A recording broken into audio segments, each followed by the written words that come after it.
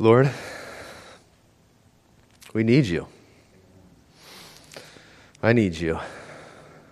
I ask that you would come into this place, into each one of our hearts and minds, and come to contact with a love that it's hard for us to comprehend. We pray these things in Jesus' name. Amen. Amen. So, as I was growing up throughout the years, my oldest brother, he's 14 years older than me, and I always thought he was the coolest guy. He still is the coolest guy. I love him to death, but he would always go backpacking all the time. He was always about being in the woods. Doesn't matter when, what, or where, he would be going out in the woods. And me and him spent so much time together going through Big Sur and did almost 3/4 of the trails up there with him. And then throughout the Sierra Nevadas. And as me and Sabrina started to date, she became accustomed to me. I'm gone once a year for about 1 to 2 weeks.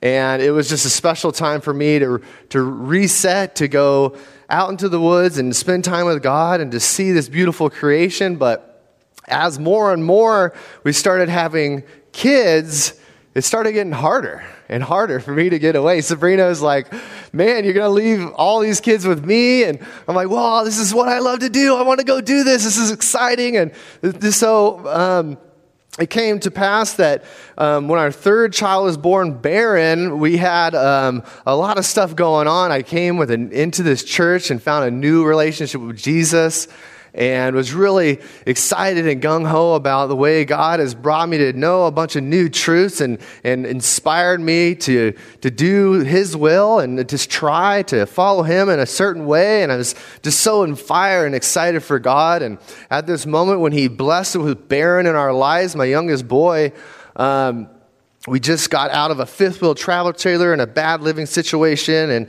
and we're blessed with a new house. And I was like, Lord, I'm ready for a break. So me and my brother planned, we're just a 4-day backpacking trip. We'll do a quick one. And my brother's always, I just need to kidnap you. I want to take you out because we're big partners on this. And me and him are always going to the woods, and we hike the same pace. So always fun to go out. So we headed out on this trip, and Barron was a newborn. He wasn't even a year old yet. And Sabrina and others were like, I don't know if this is a good idea, man. I'm like, oh, it's fine. It's only 4 days.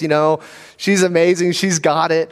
And so we headed out on a 4-day trip with my wife, with 2 kids and a newborn baby at home in a new house. Probably wasn't the best idea, and I think we'll learn more.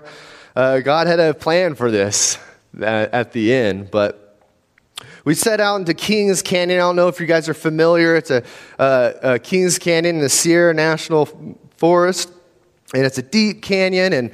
And we went straight up and out to a place called Shepherd's Pass, and it's just up and up and up and up, and it's a lot of work to get. So we got 1 day in, and our second day we're way above tree line, and we're going over these passes about close to 12,000 feet. So we're all up in these boulders and taking one boulder. There's car-sized boulders that you'd hop on and wiggle. So it's real slow going.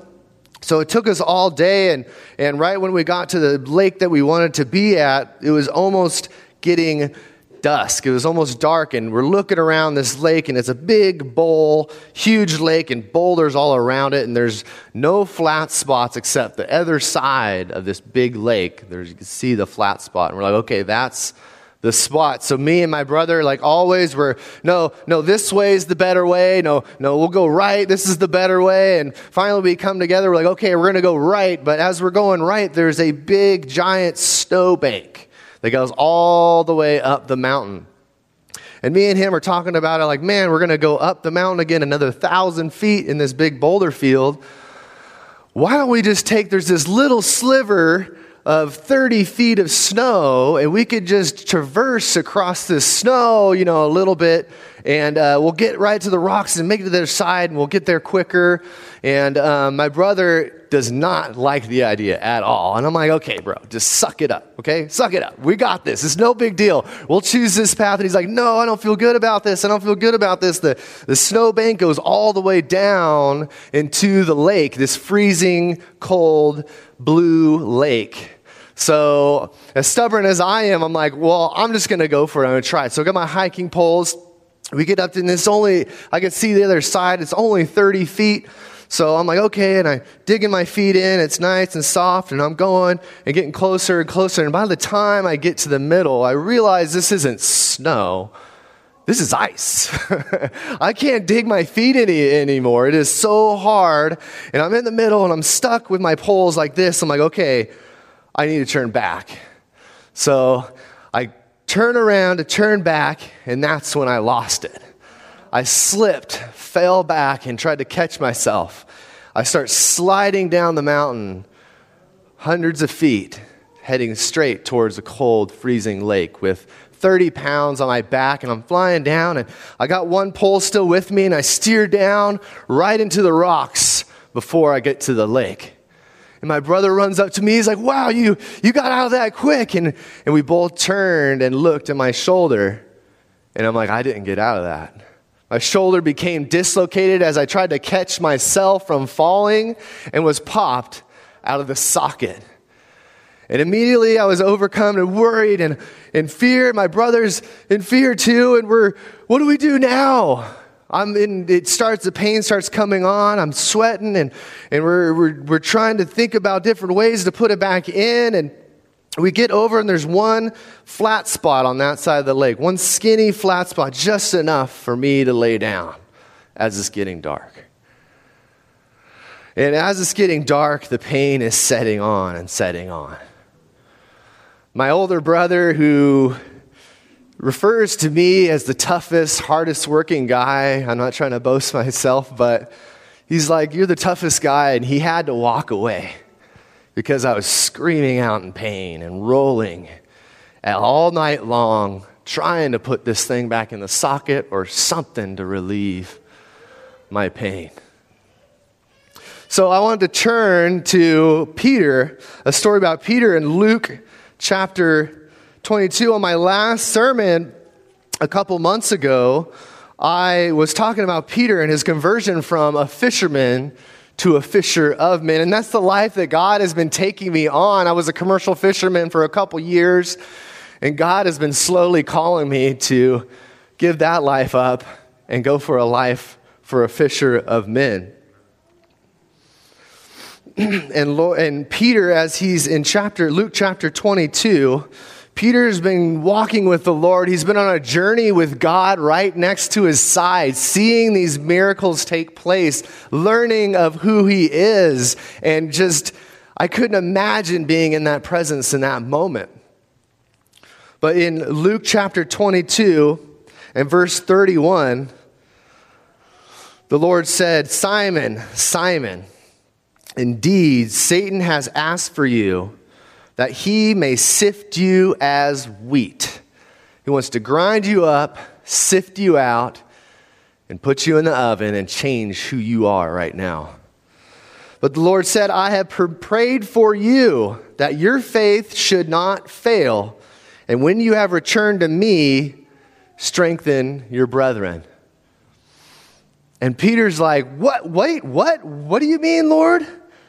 But he said to him, Peter, Lord, I am ready to go with you both to prison and for death. I'm ready to go to the ends of the earth. I've been following you this time. How could you say such a thing? How are you praying for me, Jesus? And then Jesus, as we're all familiar, said to Peter, I tell you, Peter, the rooster shall not crow this day before you will deny me 3 times that you know me.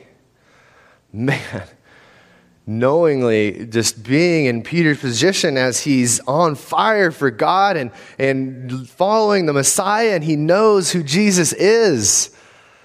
And he's even saying that you're going to deny me.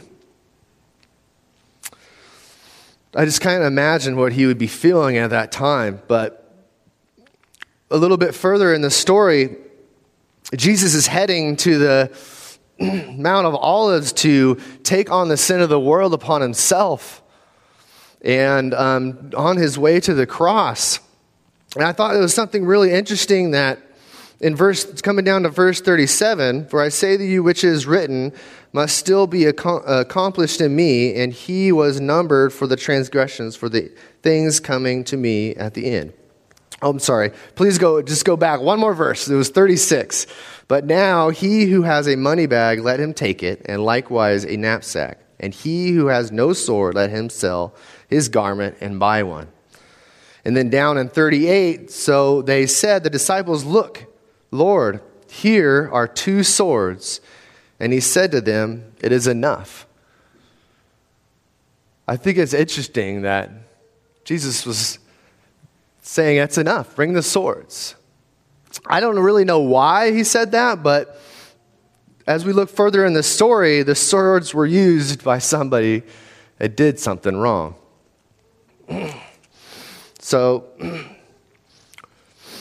further down in the story, Judas is coming in to betray the Messiah, to come bring the priest to him so that he may be arrested and taken before the judge and accused of something he wasn't wrong on doing. But when the priests came and they had those 2 swords immediately, well, going back as Jesus is in the garden and he's praying in agony, in verse 44, and being in agony, he prayed more earnestly. Then his sweat became like a great drops of blood falling down on the ground.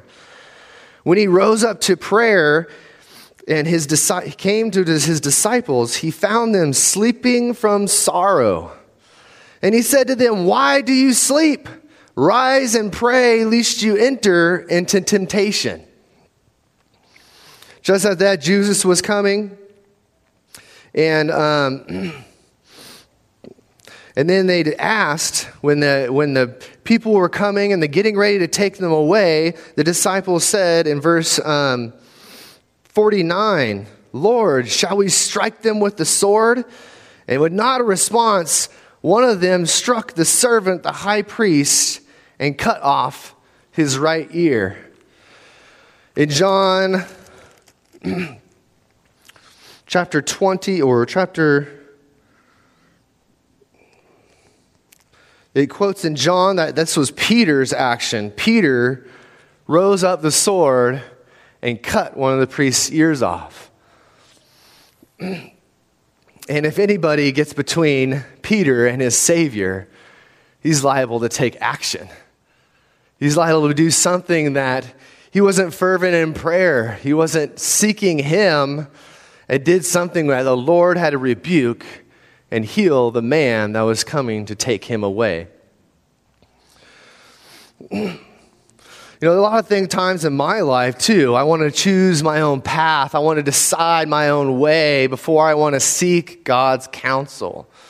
Times I want to walk into places and just, this isn't right. I want to do it this way. Or instead of seeking the kindness and love of God that Peter would come to know eventually, not at that time. But turn with me as in a little further in the story into 1 Peter chapter 2.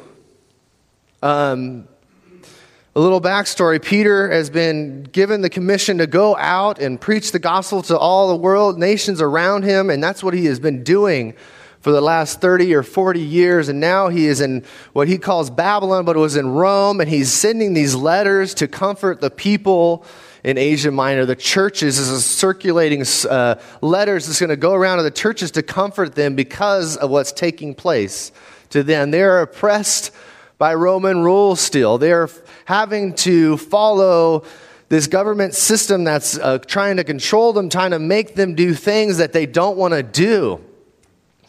And it's just amazing how Peter has a change of heart against authority now. Peter has come in contact with who Jesus really is and getting to understand what kind of love that we, or I, should reflect on others. So chapter 2, verse 11.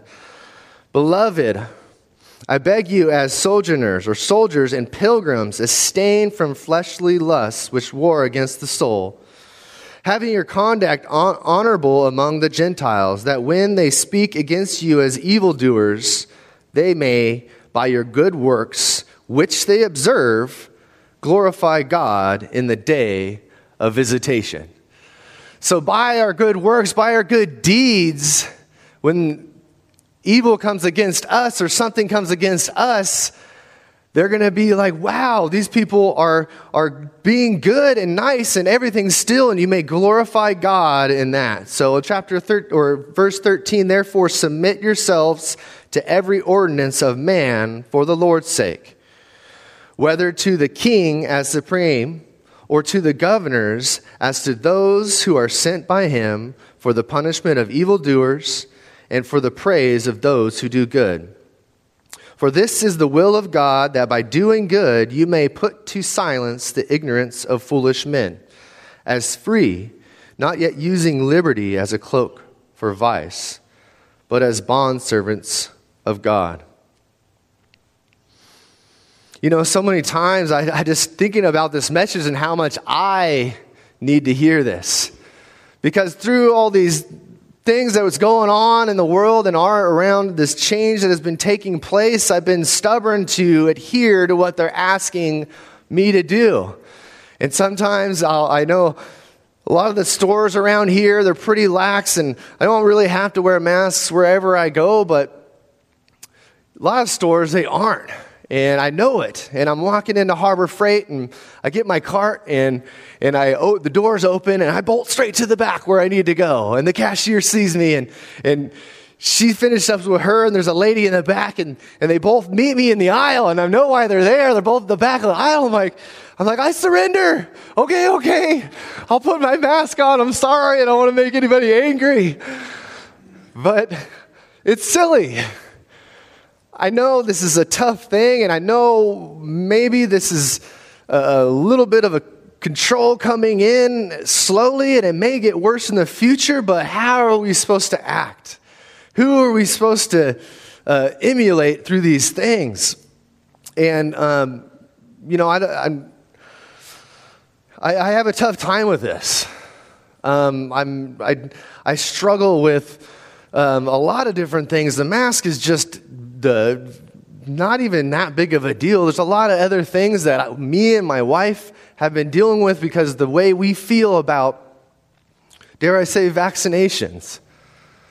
This has been on our minds for a long time. When we started having children, we looked at the amount of vaccines they wanted to give our kids, and we're like, I don't know. We're not doctors, but this is a lot. Can we slow down on how much we use and how much we put into their bodies and let them develop with, we grow produce, we try to eat healthy, and can we just grow them up like children used to be? But now, you can't take your kids to any school without having that piece of paper.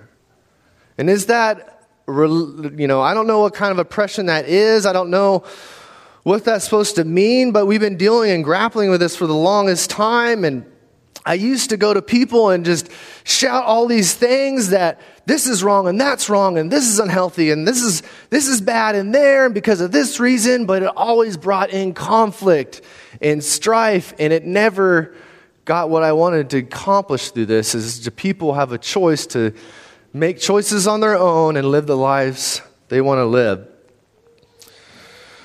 But I wanted to turn more to God and who God's character is and how we're supposed to act. So if we want to skip down to 1 Peter chapter 3 and verse 8, he says, finally, all of you, being of one mind, having compassion for one another, love as brothers, be tenderhearted, be courageous, not returning evil for evil or reviling for reviling, but on the contrary, blessing, knowing that you were called to this, that you may inherit a blessing.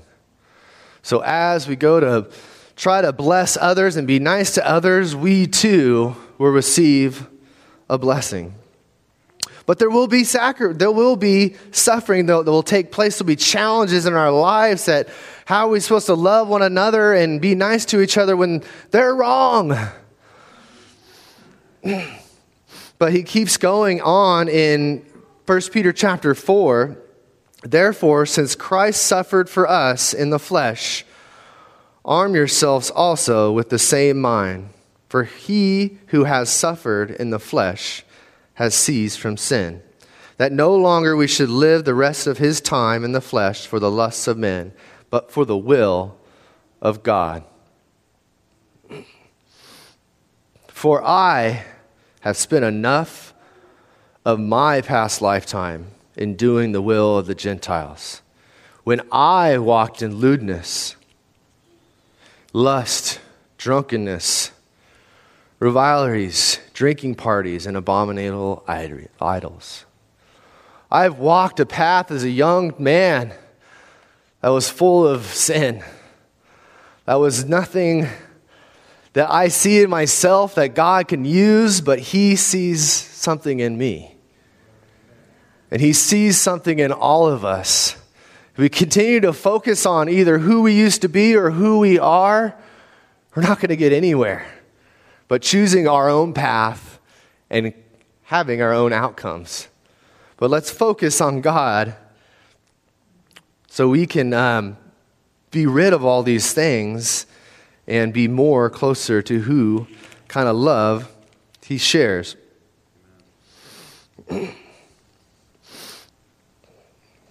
So skip down a couple verses for me in verse 7. But the end of all things is at hand. Therefore be serious and watchful in your prayers. And above all things have fervent love for one another, because love will cover a multitude of sins. But be hospitable to one another without grumbling. It's amazing what love can do in a life. When you go to love somebody, it just makes everything go smoother and better. I can remember a time, and this is before Baron was born, and I mentioned before that we had to move into a fifth-wheel travel trailer, and before we get into that travel trailer, my landlord, we lived on 40 acres, and he had all these grapes, and I had a big garden and chickens, and we worked together to work on his property, and we became really good friends, and I was friends with his kids, and him and his wife came to our door one night and knocked on the door, and I couldn't reflect this love without the relationship I started having with God at that moment. So God came in an amazing way, but they knocked on our door, and he's like, I'm sorry to say, I know you just planted all these spring crops, but my son is having a baby, and he needs this house. Here's your 60-day notice. And a couple weeks after that, we found out we're having Baron. But God, I don't think I had the power to do this, but God came in right there, and I gave him a big old hug. And I said, I love you, Ed. You're doing what's right for your son. God will figure this out. And it was just an amazing moment to see what love can do when you show that kind of love. I hope and pray that Ed still thinks about that. I've seen him a couple times here and there, and he's like, I'm so sorry. That was the hardest decision I ever had to make in my life. You guys are so great. And I'm like, Ed, God is good. He showed up then and reflected a love that I can't comprehend or could have been capable of doing there at that moment. But same in 1 Peter chapter 4, we go down to verse 12. Beloved, do not think it strange concerning the fiery trial which is to try you, as though something strange thing has happened to you. But rejoice to the extent that you partake of Christ's sufferings, that when his glory is revealed, you may also be glad with exceeding joy. I gotta say, though, when you are 2 days away from the car and your shoulder's dislocated and your brother, I'm trying to get my brother to help me pop it back in, but he's so squirmish. He's like, I don't want to touch that. And I'm like, I'm in so much pain. And so we slung that up after we had a night of rolling around and hard sleeping. We put a sling on. I'm like, all right, it's time to make it back. And I'm like, we could do it. We could do it in one day. And my brother's like, no, we can't do it in one day. But he took on all my gear onto his back. I took a bag of water with me, and we headed across the boulder field. And 2 12,000-foot passes. And I got to tell you, it's interesting, like what gravity will do when your bones aren't together. You're sitting there walking and you could feel it just pulling and pulling and pulling. And it's just, each step was just agony. And, yeah, my brother, like he says, I'm a tough guy, but that was by far the most painful experience I had in my life. And I'm jumping onto another rock and I'm like, pulls on it harder and pulls on it harder. And I'm having this conversation with God I wasn't being thankful, that's for sure. And my intention of going on this trip had been rebaptized and found a new relationship with God, and I wanted to talk to my brother about it. And here I am going, why, God? What has happened? I've done all these things for you. I stopped working on Saturday. I started following you. I started opening your words and going through and trying to find truth. And I found it. And I accepted it. Why am I here at this point? And it's not like I'm saying this to myself. I'm kneeling down every 10 to 20 minutes and yelling it. And my brother's sitting there listening to it. How horrible I feel now thinking about that. And I hope it doesn't change his thinking about who God is. But of course, we didn't make it in one day. We made it to the spot we went to the first night.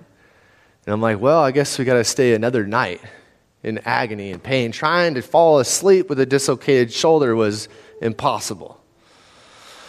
So we got up the next morning. And we're sitting there, and my brother's making breakfast and coffee, and I'm like, what are you doing? Like, we gotta go, okay? I'm sick of being on this shoulder. Let's go. And we got this big argument.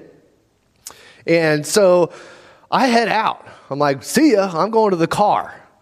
So we take off, and we lose each other for about 5 or 6 hours. We're off trail, and we're going to find the trail again where we came down, and there's a couple different ways to go down, and I'm scrabbling down all this stuff and trying to get down there and trying as hard as I can. And I came up this, I don't know if you've ever been in the woods and had this feeling that something's wrong.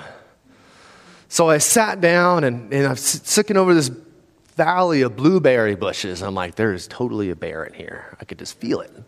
I could feel it. And I'm sitting there, I'm like, okay, Lord, like, please, I need you. Like, I've been crying out to you. I'm scared, and I think there's something here. And immediately, the biggest buck jumps out right in front of me. This huge deer. I'm like, whoa, it's terrifying. And then I was just like, thank you, Lord, that wasn't a bear. But because it's the last thing I need right now. But as I get down to the trail, I could hear my brother yelling out to me, so I'm like, okay, good. I found him. I'm like, all right, come on, hurry up, get down the trail. I'm trying to push him along. I'm like, I'm in a lot of pain. And as we're getting closer and closer, I'm just continuing to do that same thing. I'm so in desperate need of help, feeling all the anguish that I felt by leaving my wife with 3 kids by herself. I felt so ashamed. I'm like, Lord, maybe I shouldn't have done this. Maybe I should have listened. But I was following my self-interests, what I wanted to do, what made me happy. And I'm going through this with the Lord, and I'm so upset. But something came over me as I'm going faster and faster. I'm picking up pace, and I'm like, I'm just getting closer and closer to the car. I'm just like, oh man, I can't wait to get to the car. And just a 2-hour drive to the hospital so we can fix this. And I'm continuing that. By this point, I'm kneeling on the ground crying. My brother, he could just tell. I mean, he told me after the fact, he's like, it's the hardest thing he ever went through, because to listen to his little brother crying out to God and just all upset. And by the time we're getting closer and closer, and we're getting faster and faster, and less I have to kneel, and I'm getting strength, and we're coming to the car. And as we're coming to the car, I'm like tearing my stuff off and throwing it on the ground. I'm like, get in the car, we're going now.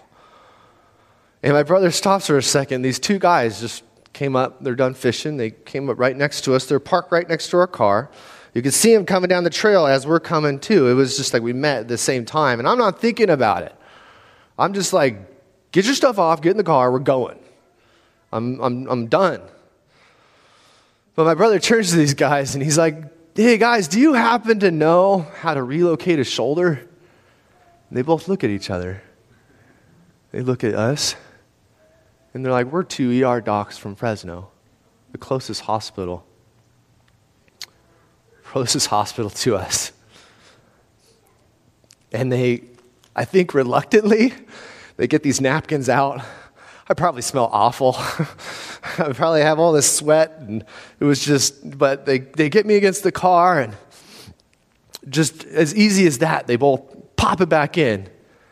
And I was like, you expect it to be painful, but man, it was the most relieving feeling of my life. I was like, oh, wow, that was so good. Thank you, guys. And they're like, please, don't mention it. And they jump in the car and take off.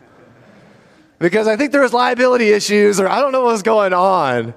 But I would love to meet those guys one day if I could ever know who they are or where they at. But just to say that the Lord sent you there at that time, it was amazing and perfect. But the problem with this story, though, is where my heart was at.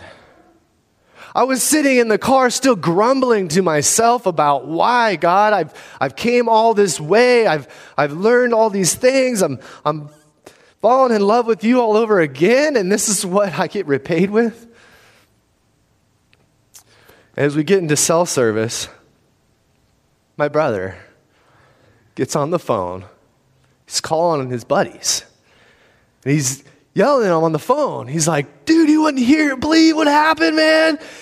Jesus healed my brother's arm. And I'm looking at him like, it's crazy. He's telling the whole story. Yeah, these guys rolled at the same time. And yeah, Jesus healed my brother's arm. And I'm looking at him like, dude, what? And he hangs up the phone. He calls another one of his buddies, and he says the same thing. He's calling his friends, telling them what Jesus has done, and I'm sitting there grumbling. The Lord had something to teach me there from even my brother, that Jesus is amazing. He comes to us in an amazing way. I don't know what you guys are going through, what suffering, little suffering we could have in our country, but even in our personal lives. It's hard to see ourselves to give thanks to God for these things, but it makes it work out in due time. When I look back to that story, when I get into deep prayer with God, I ask God to put me into that place again. I want to be there again. I want to be relying on you and only you to provide for my healing, to get me to the next spot. Oh God, how I need you so bad, even to this day. And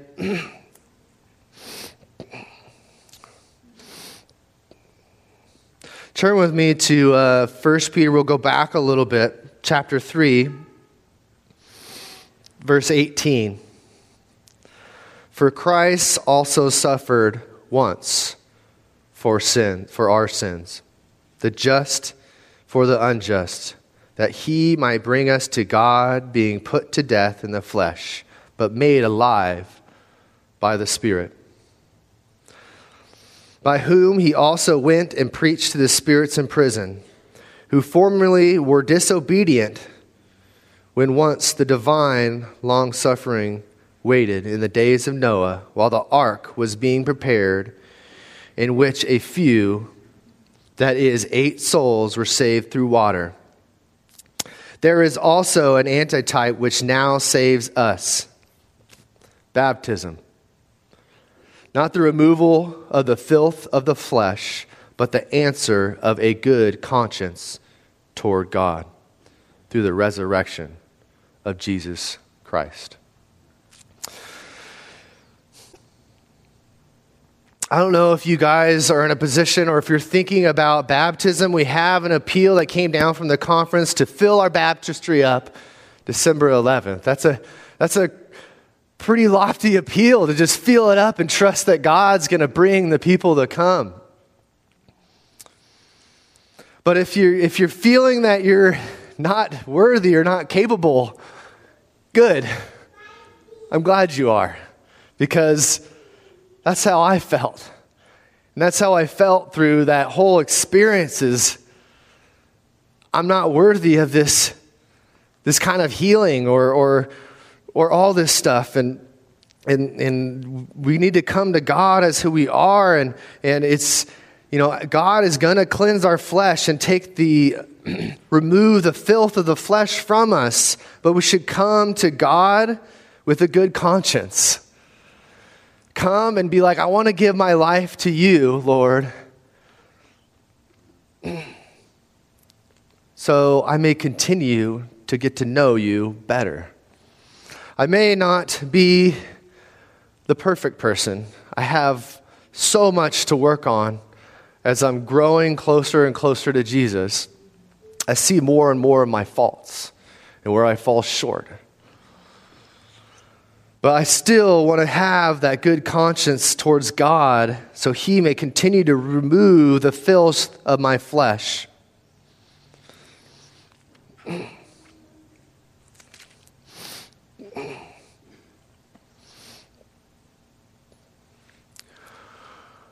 God comes to us in our time of need, and sometimes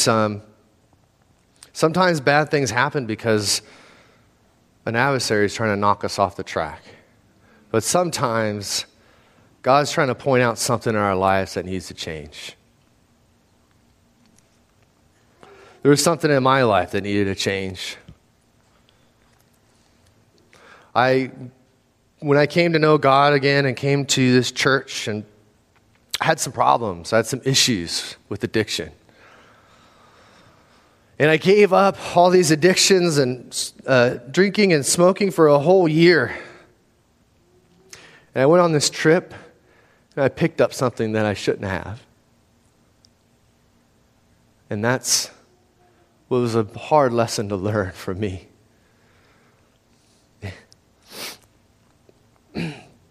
But God still wants to heal me through all this. He's a father that wants to heal all of us. He wants to expose our weaknesses so we may continue to look towards Him as our only guidance.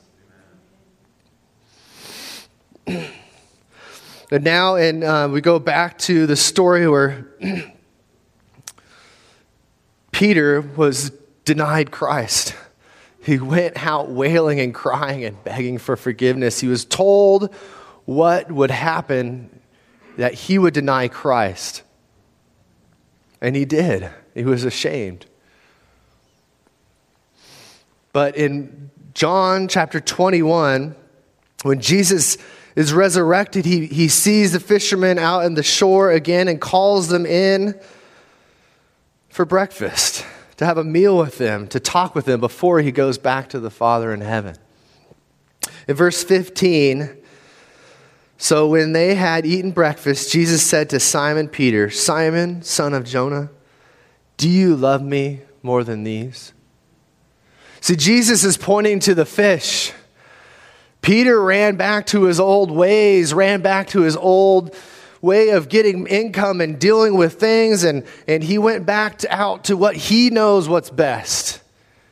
And Jesus, do you love me more than these? Yes, Lord, you know that I love you, he said to him.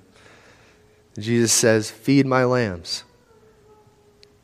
He said to him again a second time, Simon, son of Jonah, do you love me?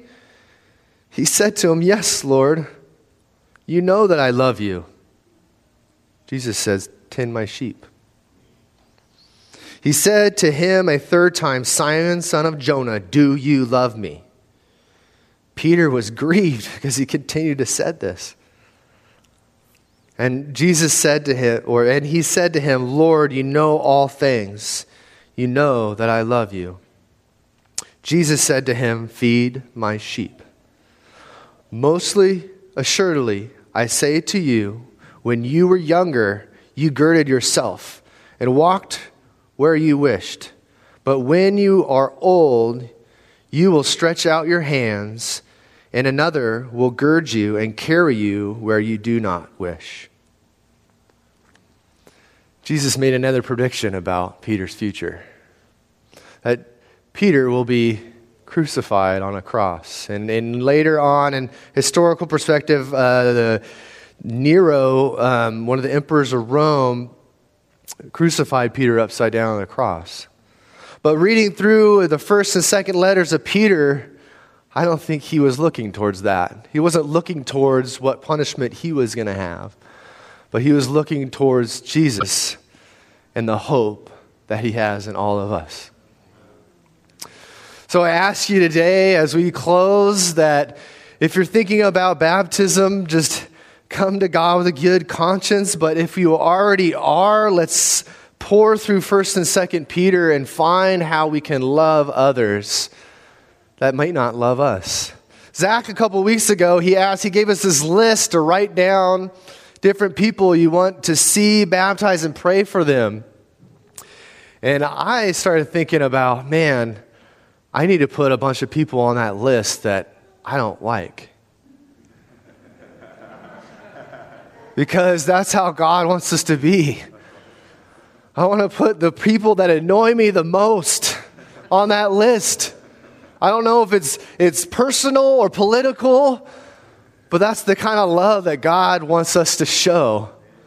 He wants us to love people like Steve does, and just making tons of burritos yesterday and helping people out, or like George does, showing up and spending hours pouring over my transmission to fix it so my car can get back on the road. Not to just, I assume that George is doing that because he likes me, but I don't know. Maybe not, I'm not sure. We could ask him later about that. But how much more of a testimony would it be if you did that to somebody that either despises you, or you despise them, or their ways, or their thinking? Bring them around, help them out, not to change what they think, or their politics, or whatever they're disagreeing with, but to just love them. So as you go out this week, find a couple people to love. And trust me, you're not going to want to do it. It's going to be hard, and you're going to need the Lord as you're there loving them. I'm going to need the Lord. So let's continue steadfast in prayer and asking God to do these things for us. Let's pray. Dear Heavenly Father, Lord, I'm not worthy. We're not worthy. But Lord, you are worthy in us. We want to ask that you would come into our hearts and our minds and help us to reflect a love that we cannot even comprehend or are capable of even doing. But Lord, you've loved us that same way. You've shown mercy and forgiven us time and time again. Help us to forgive and love like you. In Jesus' name we pray. Amen.